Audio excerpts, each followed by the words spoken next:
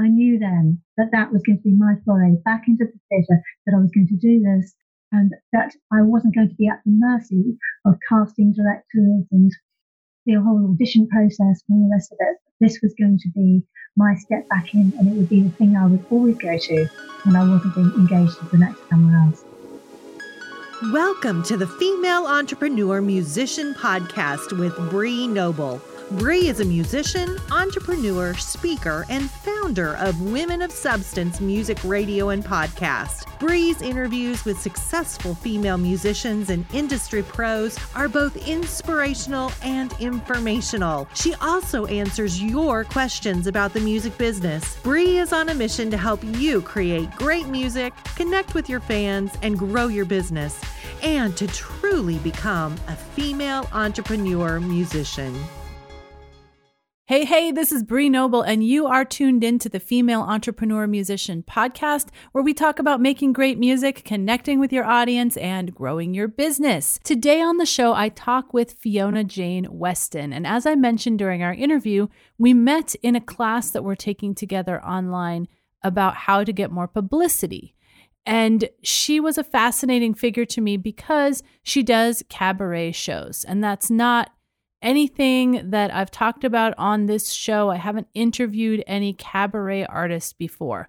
So I thought this would be really interesting. She weaves history and biography and just great stories into her shows. And they are one-woman shows that she produces and puts on at different theaters.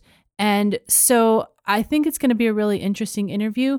It's also an interesting interview because as we talk, she discovers that there are some things that she really needs to work on in relation to her career that she has kind of put to the side. And, you know, it's funny because she's actually now in my academy, and she's just a great contribution to what's going on in the Female Musician Academy. So I know you're going to enjoy her interview. On top of all that, she's just an extremely delightful person, and you'll love her accent. So let me tell you a little bit about Fiona-Jane Weston. Fiona-Jane Weston is an actress, singer, and writer whose solo shows have played to packed houses in London, at the Other Palace, the Pheasantry, and many more, as well as on national and overseas tours. She's received rave reviews for her unique take on historical themes and key events in history, especially women's history, and leaves the audience inspired and delighted by the stories and achievements of our ancestral sisters. Highly acclaimed shows include Wartime Women, looking at the roles women have historically played in warfare, and Looking for Lansbury, celebrating the life, heritage, and extraordinary career of Dame Angela Lansbury, and musical chat show Fiona-Jane and West End Friends. Here's my interview with Fiona-Jane Weston. So that's a little bit about Fiona-Jane Weston. So Fiona-Jane, let us know, is there anything about you that's maybe a little bit quirky, different, unique, that's not mentioned in your bio that you think our listeners should know? Okay.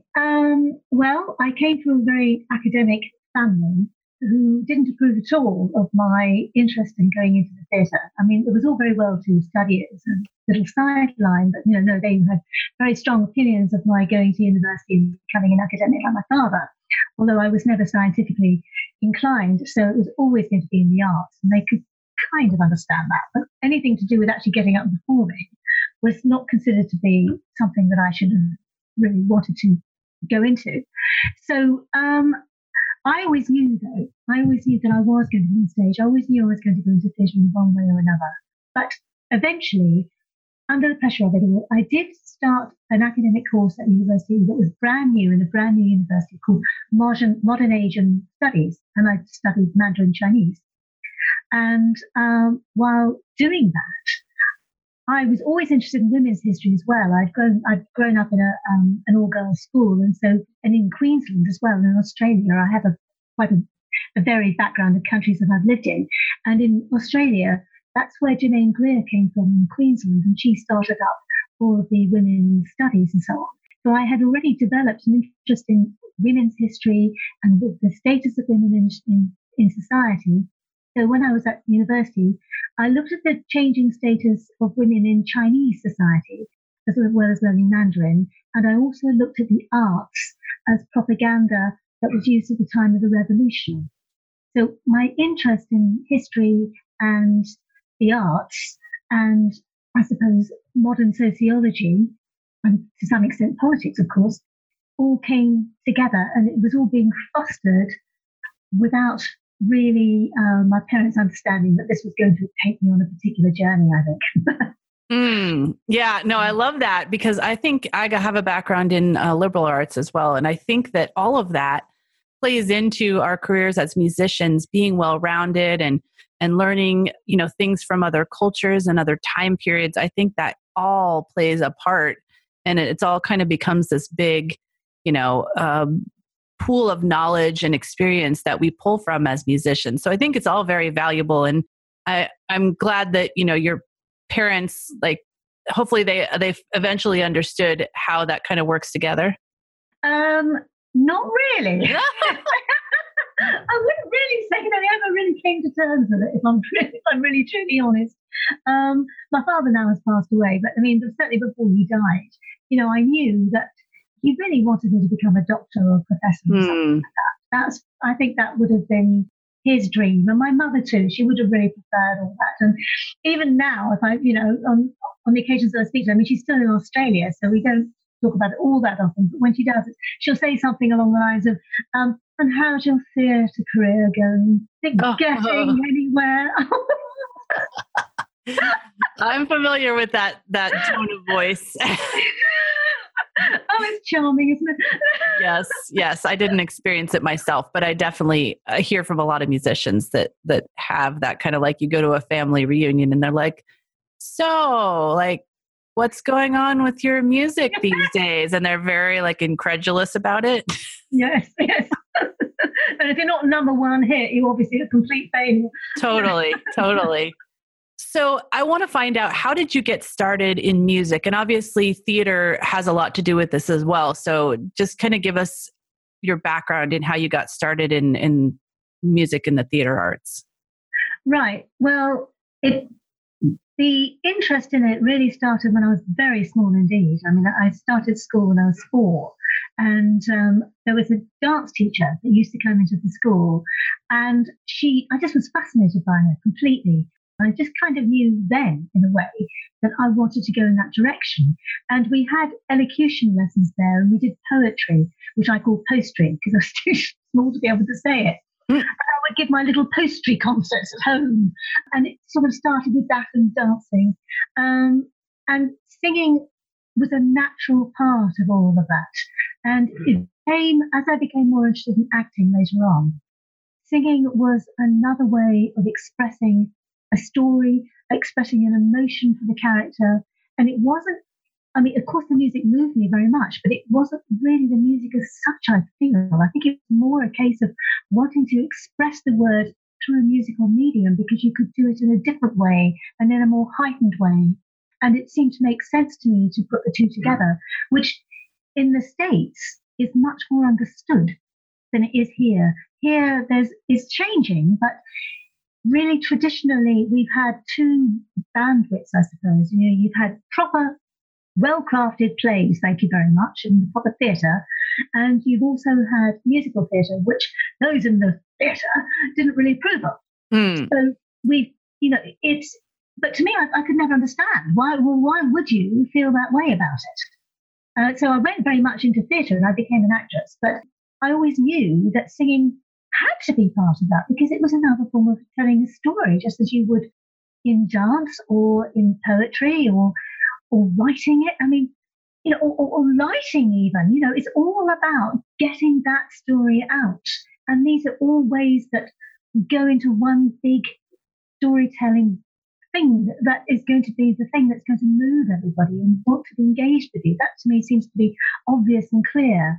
And it just wasn't obvious and clear to the people I was talking to at the time. I think that's so cool, because I think most musicians approach it from the other side of it, kind of.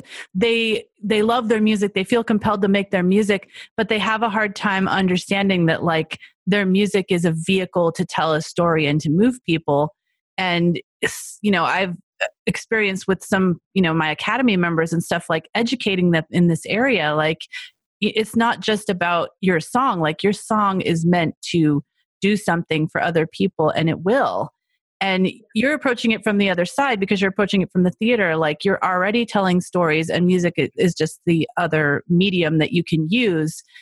And I love that. Like, I think that you're actually ahead of the game from a lot of musicians in that way. Oh, thank you. Yeah. Yeah, it is. It's sometimes it does lead to some rather interesting conversations with my pianist, who wants me to do it the way it's written.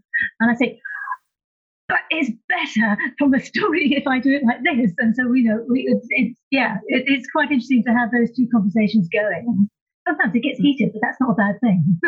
No, that's funny. That's funny. I mean, if you've got the really technical person, and then you've got the person that just wants to like go with the flow and really, be all about the connection. And we really have to meet somewhere in the middle, right? We can't just totally jump off the technique wagon either. No, you really can't. Otherwise, everybody gets completely lost with each other. Right. And also from a technical point of view of singing, using your voice well. Because if you're in a theatre and a lot of those songs, the sort of shows that I do, there's songs from all the different genres. So you've really got to be able to stretch your voice into all kinds of ways. You've got to be able to sing a classical song, followed by a blues, followed by a massive belt musical theatre type song, followed by something very gentle. And then you're speaking in between. If you don't have control of your technique, you're going to run out of voice. Absolutely. You definitely are. And that's a good point. You're covering so many different styles of music that you need to have that major flexibility in your voice. So how did you, you became an actress, music kind of came along with that. You went to university. Like, how have you gotten training in music along the way? And how did you, kind of move into this cabaret area?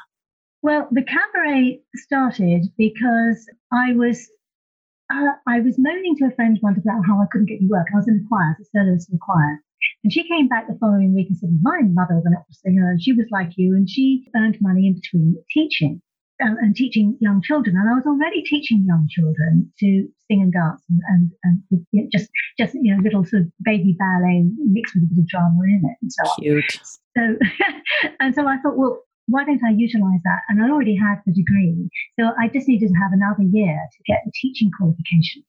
So I did that. What I didn't realize at the time, until later really, was I then would have to spend another year full time teaching properly in schools, in the primary school. And I realized within about 10 minutes that this was not my best move. I was not particularly happy, not because I didn't like teaching the children. They weren't the problem. It was all of the bureaucracy and oh dear, and the power that a lot of parents have to just come in and go into the classroom and just almost take over your life. And I thought, this isn't what I want to do, because actually I was being hemmed into a box that wasn't about being creative at all. So then I became ill, not entirely because of teaching, because I was ill anyway. And then I had to take some time off work. And during that time, I decided to study for the London Academy of Music and Dramatic Art, which is LAMDA for short. And I thought I'd take a teaching qualification with them. And part of that teaching qualification meant you had to take a whole century of the drama content, the poetry content, and also what was the other one? Oh, it's gone. Anyway, but the thing was I had to get all of these three genres into my exam. And I chose, like an idiot, the 20th century, because, of course, I felt that I knew about the drama content.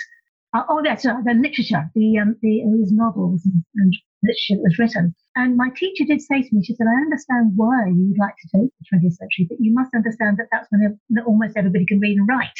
So you're going to have a vast array of work. However, like an idiot, I took it. And I did pass it. And then the second part of that exam was you had to do a 20-minute presentation where all of these three genres were to be featured in your 20-minute presentation. And that became the basis of the first cabaret, which had a lot of drama content in it and a lot of spoken word. And I approached the director that I knew, and I brought in the songs I wanted to do, and I did it on 20th century woman, looking at the preoccupations and changing status of women in the Western world over the 20th century and into the 21st. And that was how my first cabaret was born. Oh, man. And there's so much. I mean, there's so much that has changed for women in the 20th century, right? Absolutely. Like almost most of what has changed for us. That's amazing. Yeah. And then from that, because I had this working cabaret going, a man from the States who's since passed away, but he was a remarkable person called Irv Rabel. He had a course going at Yale University, and he was auditioning all over the world to get people to go into this course. And he had been going for about nearly 10 years. And he auditioned me, and to my amazement, he gave me a place. And I said, I can't go. I can't afford this. What with the fare and staying over there and so on. And then he said, we really want you to come and have a scholarship. So I went to Yale, and we studied properly the art of cabaret there.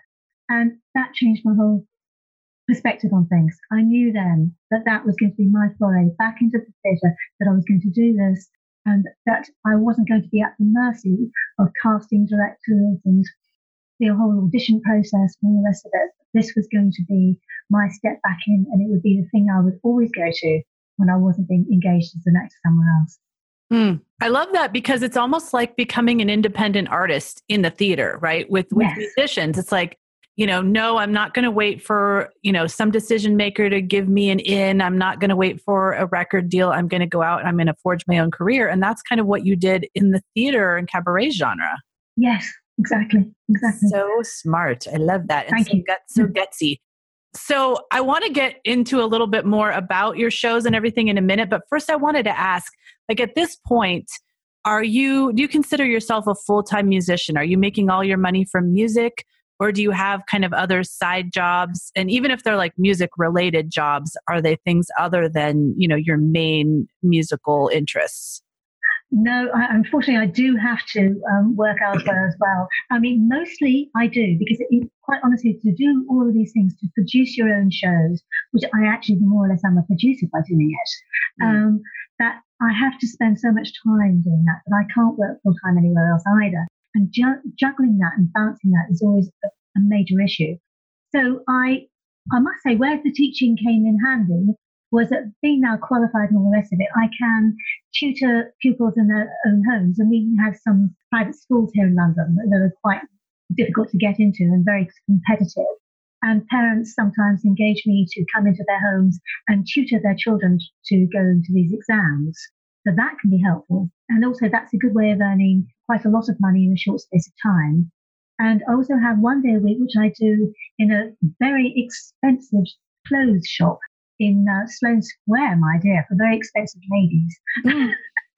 And so I work there sort of one day a week, which is actually quite nice, because it's a completely different thing to do, and it sort of clears my head of a lot of the other things I'm doing. But what I really want to do, one of my big goals, definitely, is to be working full-time all the time on my music and theatre career. And listening to your summit, I've realised there's a whole lot of ways that I've never even considered before, and it's time I consider them. I'm going to do them all. Oh, you're going to do them all. Okay, well, you keep me posted on that. I want to hear about how you do all 33 of them. I might start with about 10. That'd be good. That's funny. So, I mean, since we're on this subject, I wanted to find out, like, right now, what do your streams of income from music look like? Are you mostly bringing in money from your cabaret shows? Are you doing other things? Are you doing any vocals for other people or performing in other kinds of venues? Well, mostly it would be from ticket sales of my own shows. But also, one of the things that I started to do about a year and a half ago was I managed to get a regular slot somewhere, and including on a boat, which is another story, where I have a kind of guest show, almost like a chat show. So I will open the show with a song or two and explain to all the audience what I'm going to do. And I bring on guest artists one by one to have a cup of tea with me, literally on stage. And they talk about what they do and their work and so on. And then they get up and they demonstrate some of that. And if they're a composer and they don't sing, or if they're a director or someone, then they might want to bring someone to demonstrate their work, then they can do that too. And they bring in the guests, and sometimes they bring in their own musical directors. And it's formed a kind of a hub and a community for people. So being able to do that reasonably regularly was very helpful. And so that's an actual paid, like you make money from ticket sales, or how does that work? I make money. I make some money from ticket sales. It depends on how many people get through. It's one of the biggest difficulties in London is the transport can suddenly become very difficult. It really can. And people come from all over the place. For example, I had this massive show. People wanted to come. They said they wanted to come last year to a show on the barge because I was working on this boat and the Thames Tideway Tunnel had to go underneath it. So the boat's been towed away. And it went a bit later than we thought it might go. So I said, well, look, do you fancy what if we do a Christmas show? And people said, oh, yes. And we had a nice full house that day. So I said, all right. And I put together this enormous Christmas show. And on that particular day, the weather decided that it was going to snow and be icy. Oh. And the train said, no, we're not going to run virtually. And so everybody was saying, oh, no, don't go to public transport. We won't be able to get you through. And I virtually had no people come at all. Oh. So, yeah, all of a sudden, anything that I had made suddenly disappeared, and I only really just covered the cost, and that was it. Oh, man. So I'm very much at the mercy of all of that, which is why I thought maybe a bit of live streaming might help. And I also think, too, I've really got to start looking at other things. I mean, I've never even cut a CD or anything like that. So I need to get that and get some merch going and generally look at some of the things that you mentioned in the summit and just see what else I can do to help things move through. Cool. I'm so glad that that's helpful. And what I think is great is for you, like you've got this one or two streams of income that you've got really dialed in. And then, then you can go start looking to add more and keep up the ones that you've got going for sure. So I wanted to find out about your cabaret shows. Like, what gave you the idea to do the Wartime Women, which sounds really awesome, and also the Angela Lansbury one? I can't remember the name of it, but I love Angela Lansbury. So I just thought that was really, really cool that you're doing that show. And how often do you do these shows? Well, the Wartime Women one has been more successful in many ways, despite people telling me that it would never sell. That's another thing. That's the other thing. Right. You go to a theatre, right? You go to or you talk to a bunch of producers, quite a lot, often they're men, okay? Mm-hmm. And you bring out your flyers and you talk about your show. And I point out to them Wartime Women and how I got the Times in and how I got these wonderful reviews and da-da-da. And they just look at me and say, that won't sell. I get so much of that. Charming. Anyway, so, but in fact, funnily enough, that one has spawned more opportunities than a lot of the other ones have. Because what this does, what the show is, it was stimulated really by the research that I did for 20th Century Women, because I found out, a lot of the things that women did during warfare. So this particular show starts with Queen Elizabeth I, has a quick whiz through the 18th century comic songs about women dressing up as men. True stories, women dressing up as men and getting into the Marines and so on. And one of them got shot in the groin, which is rather tricky if you're trying to hide your sex. You have to. So she pulled out, this is honestly true, she actually got her finger and thumb and she got the musket ball out of her own. Oh my gosh. Ow. She really did do that. And later, when she left the army, she managed to get a pension and she went on the stage doing the music halls and she sang about it in her uniform and she caused a sensation. She was a remarkable woman. So I've got this very funny song that I do about her. And then it went on to the Great Wars, World War I and World War II. And of course, we've been celebrating the centenary of World War I for the last 4 years because it was such a huge part of our history and it changed our history. It changed our whole society. Right. The whole thing with World War I. And what was not known was the amount of work that the women did. And without the women stepping into the men's roles, the country would have just literally ceased to operate because they did all sorts of things that they had never done before. And I realized that my grandmother was there because I remember her telling me stories about having seen the Zeppelins fly over the harbour and one of them blowing up and she saw men jumping out and falling into the sea. And she said, I saw Germans dropping into the sea. I really did. I saw that. Yeah. Wow. So I had this family connection as well. So that was what started off the war stories. and the war songs. And I actually get real diary extracts. I get real memoirs from people, magazine articles, and songs and poetry the women wrote at the time. One about a very frustrated lady who wanted to be much more active than she really was in 1916. And she was sitting there and endlessly sewing the shirts for the soldiers. Oh. And it drove her mad. She wanted to do something more. And she wrote this extraordinary poem about it. So all of that got into this show. And although in some respects it's difficult to get theatres to take it, where it spawned opportunities is in other shows to do with the war. So that, for example, I did another one. I was invited to take part in something called Two End All Wars. And Hugh Bonville, who played Lord Grantham in Downton Abbey and became well known in the States, he was in it. I played opposite him. Wow. So I mean, that was marvellous. And I did that. Also, I met a lady who lives a lot of the time in Belgium, in Ypres, where a lot of the killing fields were, where a lot of the battles were fought out. And she's invited me many times now to perform there. And in fact, later in the year, I'm joining forces with her on the production side to do a big charity gala in the West End Theatre, which is going to raise money for veteran soldiers. And that will be quite near the date of when the Armistice War that ended World War One.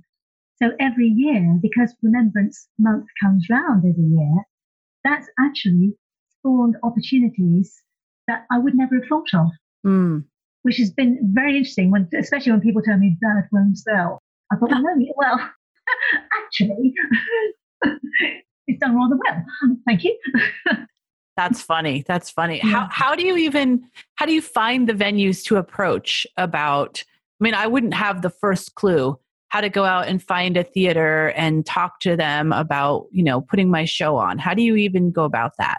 Well, at the time I was starting to put cabarets into shows, there were very few small-scale theatres. And even now, this is a problem in London, that most theatres are just too big. Even the middle-scale ones are really a bit too big for cabaret. But two started up at once. And one of them was actually part of a theatre. It was at a little studio theatre down below. And the other one was a proper music venue. And there was also another couple actually, of music venues that were around. And I started going there. And also at the time I was writing for various blogs and theatre things to do reviews and do critique of other cabaret artists, because at that time nobody was writing reviews of cabaret artists. Because it was when the internet and the blogs started coming out that people were saying, well, let's get these reviews done, because the major papers wouldn't publish them, because by the time it had come out, the show had finished, because most cabarets usually 1 or 2 nights. So it was difficult to get that kind of mainstream press. So I started writing reviews, and my face was around all the time in these theatres. So I got to know the programmers, and they got to know me, and they got to know my music and so on. And I started getting bookings from that. And then I met a tour booker later on. In fact, it was the lady that took me to Belgium, introduced me to a tour booker, and he started booking me in tours in different parts of the UK. So that was really how it was started from there. And it isn't an easy thing. You can't repeat it very often because it's difficult to get those kind of audiences, and the bookers are still very wary of a lot of this style of theatre. But nevertheless, you can do some of it, and it's still well worthwhile doing it. If only just to be able to sort of get out there and be in front of people and do the thing you want to do. Absolutely. And, that brings up a question that I was going to ask later, but I'm going to ask it now. You and I met in a course called Impacting Millions, where we are learning how to do our own PR. And since you said you were kind of using blogs and that was kind of getting your face out there and it helped you get in with these directors, how do you plan to use what you're learning in Impacting Millions and PR to kind of further your career in cabaret and music in general? Well, I certainly think that the more people are talking about you, the more people are reading what you're doing or listening to what you're doing, then the more you are in the general air. And with such a lot of noise and so much going on and so much competition to get audiences, especially in a town like London, that you really do need to be uppermost and more in people's minds, or you're just going to be forgotten very, very quickly. So I also realised, and I hadn't ever thought about this before, that I have got a whole backlog of a whole ton of press that's been written about me that's been good. And I just wasn't utilising it. I had no idea how to leverage it or to make it work for me. And I thought, well, heck, I ought to do this again. I ought to sort of bring those things up, start it again, start writing to people. One particular podcast wouldn't take me for some particular reason, but he nevertheless helped me to meet somebody else who runs a theatre. And so I'm going to start doing just to sort of, again, get myself out there heard more and speaking about the things that I'm passionate about and writing about things. I don't critique anymore because I invite people onto Fiona-Jane and Weston Friends. So I feel that muddies the water too much.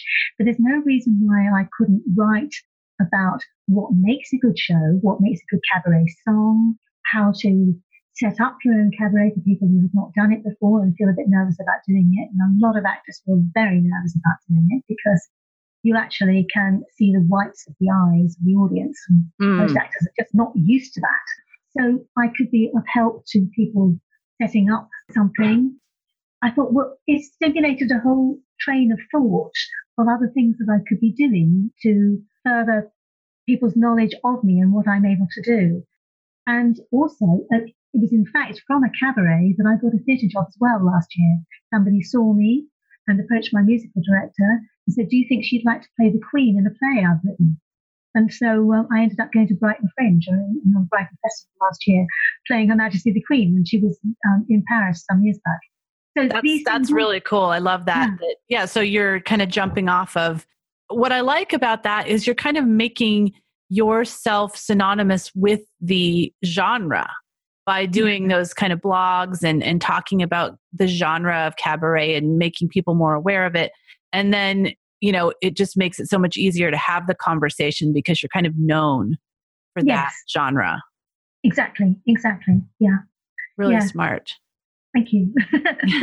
I'm not sure how well it's working yet, but it is a long game for sure. It's time consuming, right? It's a lot more time consuming than, other ways where you can just like pay for something and get it. Like you have to work at it. Yes, you do. And you can't ever stop. You can't rest on your laurels at all. No. You really can't. Yeah. No.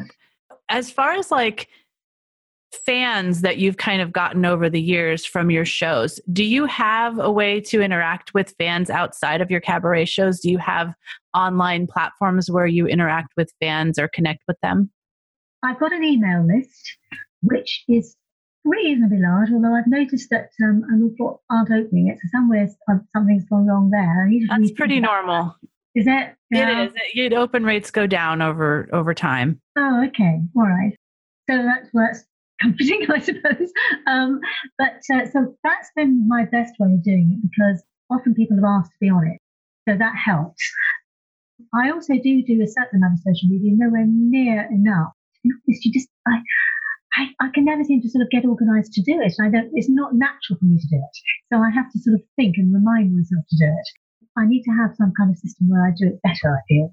But I am thinking that I ought to start blogging and doing things more on perhaps on YouTube, learning how to video myself a bit better. I mean, I've got chunks of my shows that have been videoed and little trailers, but I've never actually spoken very much to camera just like that, except for when I was introducing one of my shows once. So I thought, well, perhaps I could be working more at that as well and getting back to the blogging, which I stopped for a while.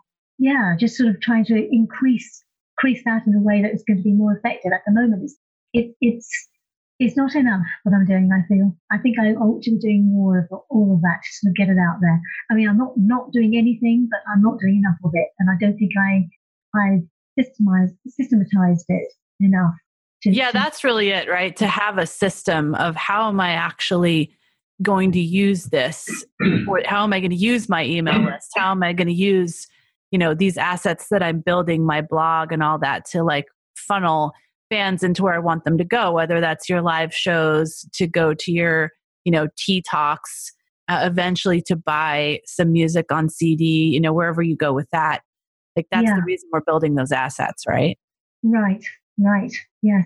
And sometimes too, I've just been a bit slow about actually getting on with it because especially if I haven't got a show coming up, I don't know what to write about. I mean, I know you should be sort of writing about the sort of things that you're doing throughout the day. And, if I'm going to an interesting show or to someone's concert or to an art gallery or something like that, to put that on, I'm starting to sort of get the idea that, these are the things that stimulate you, so you should put it out there. So that helps. But quite often, I sometimes get people onto my mailing list. This is true confessions here.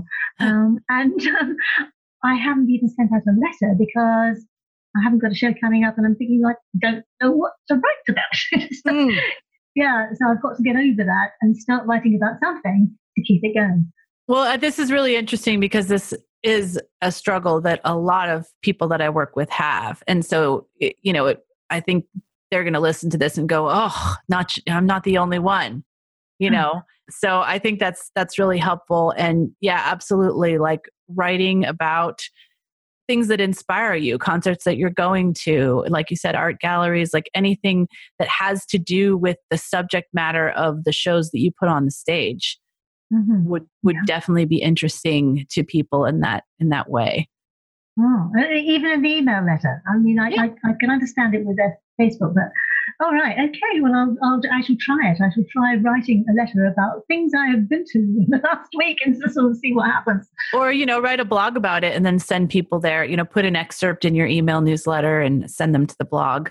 Oh, that's a good idea. Yes, yeah. Then you get comments on that, maybe perhaps. Right. Oh, absolutely. Oh, thank you. That's lovely. So, is there any kind of like resource that you would recommend that has helped you over the years, whether it's a book, a blog, podcast, anything that's helped you, whether it's in music, in the business side, or even like the self-development side? Yeah, I've got 4 here. Wow, awesome. Yeah. One of them is written by another cabaret artist who does a lot of work on shows. Another Brit called Gary Williams, he's a lovely chap actually. And he wrote a book called Cabaret Secrets. And the subtitle is How to Create Your Own Show, Travel the World and Get Paid to Do What You Love. Nice subtitle. It tells you exactly what you're going to get. I love that. Exactly. And he does podcasts as well. And he interviewed me some years back because he liked my marketing. And so he did a podcast on marketing and he interviewed me about that. So that's for anybody interested in cabaret, I would certainly recommend that. And one of the things that got me started before I actually put my first one together was written by Bob Harrington, who I don't know if he's still alive actually. I think he was a critic for the New York Times at one stage, or certainly for one of the New York papers. And he wrote the Cabaret Artist's Handbook, and that's definitely worth having a good read.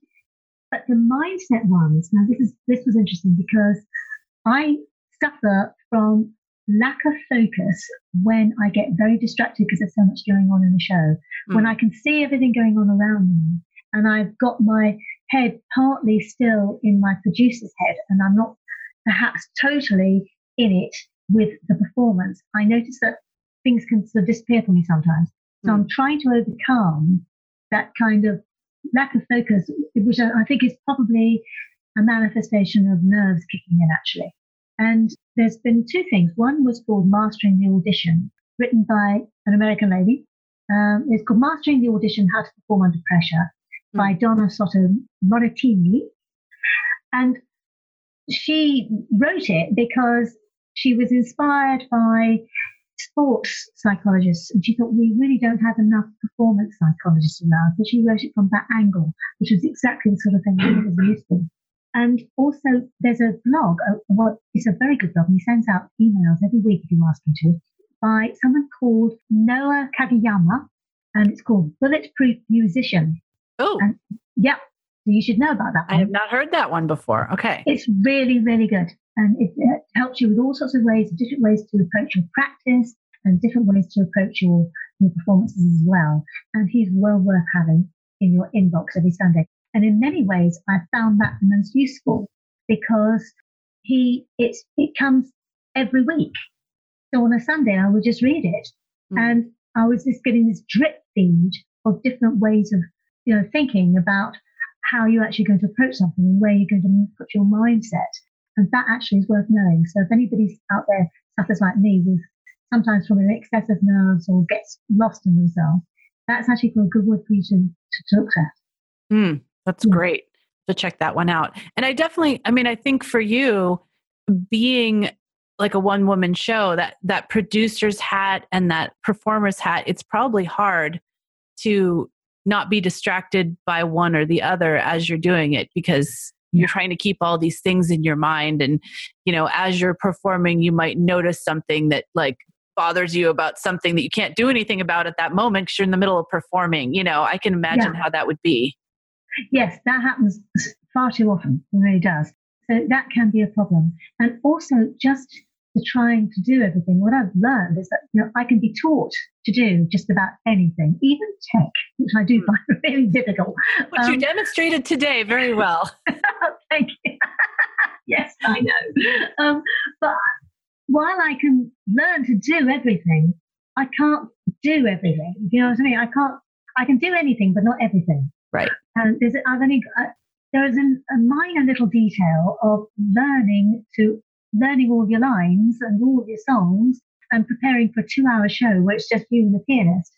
That's actually quite a big thing in itself.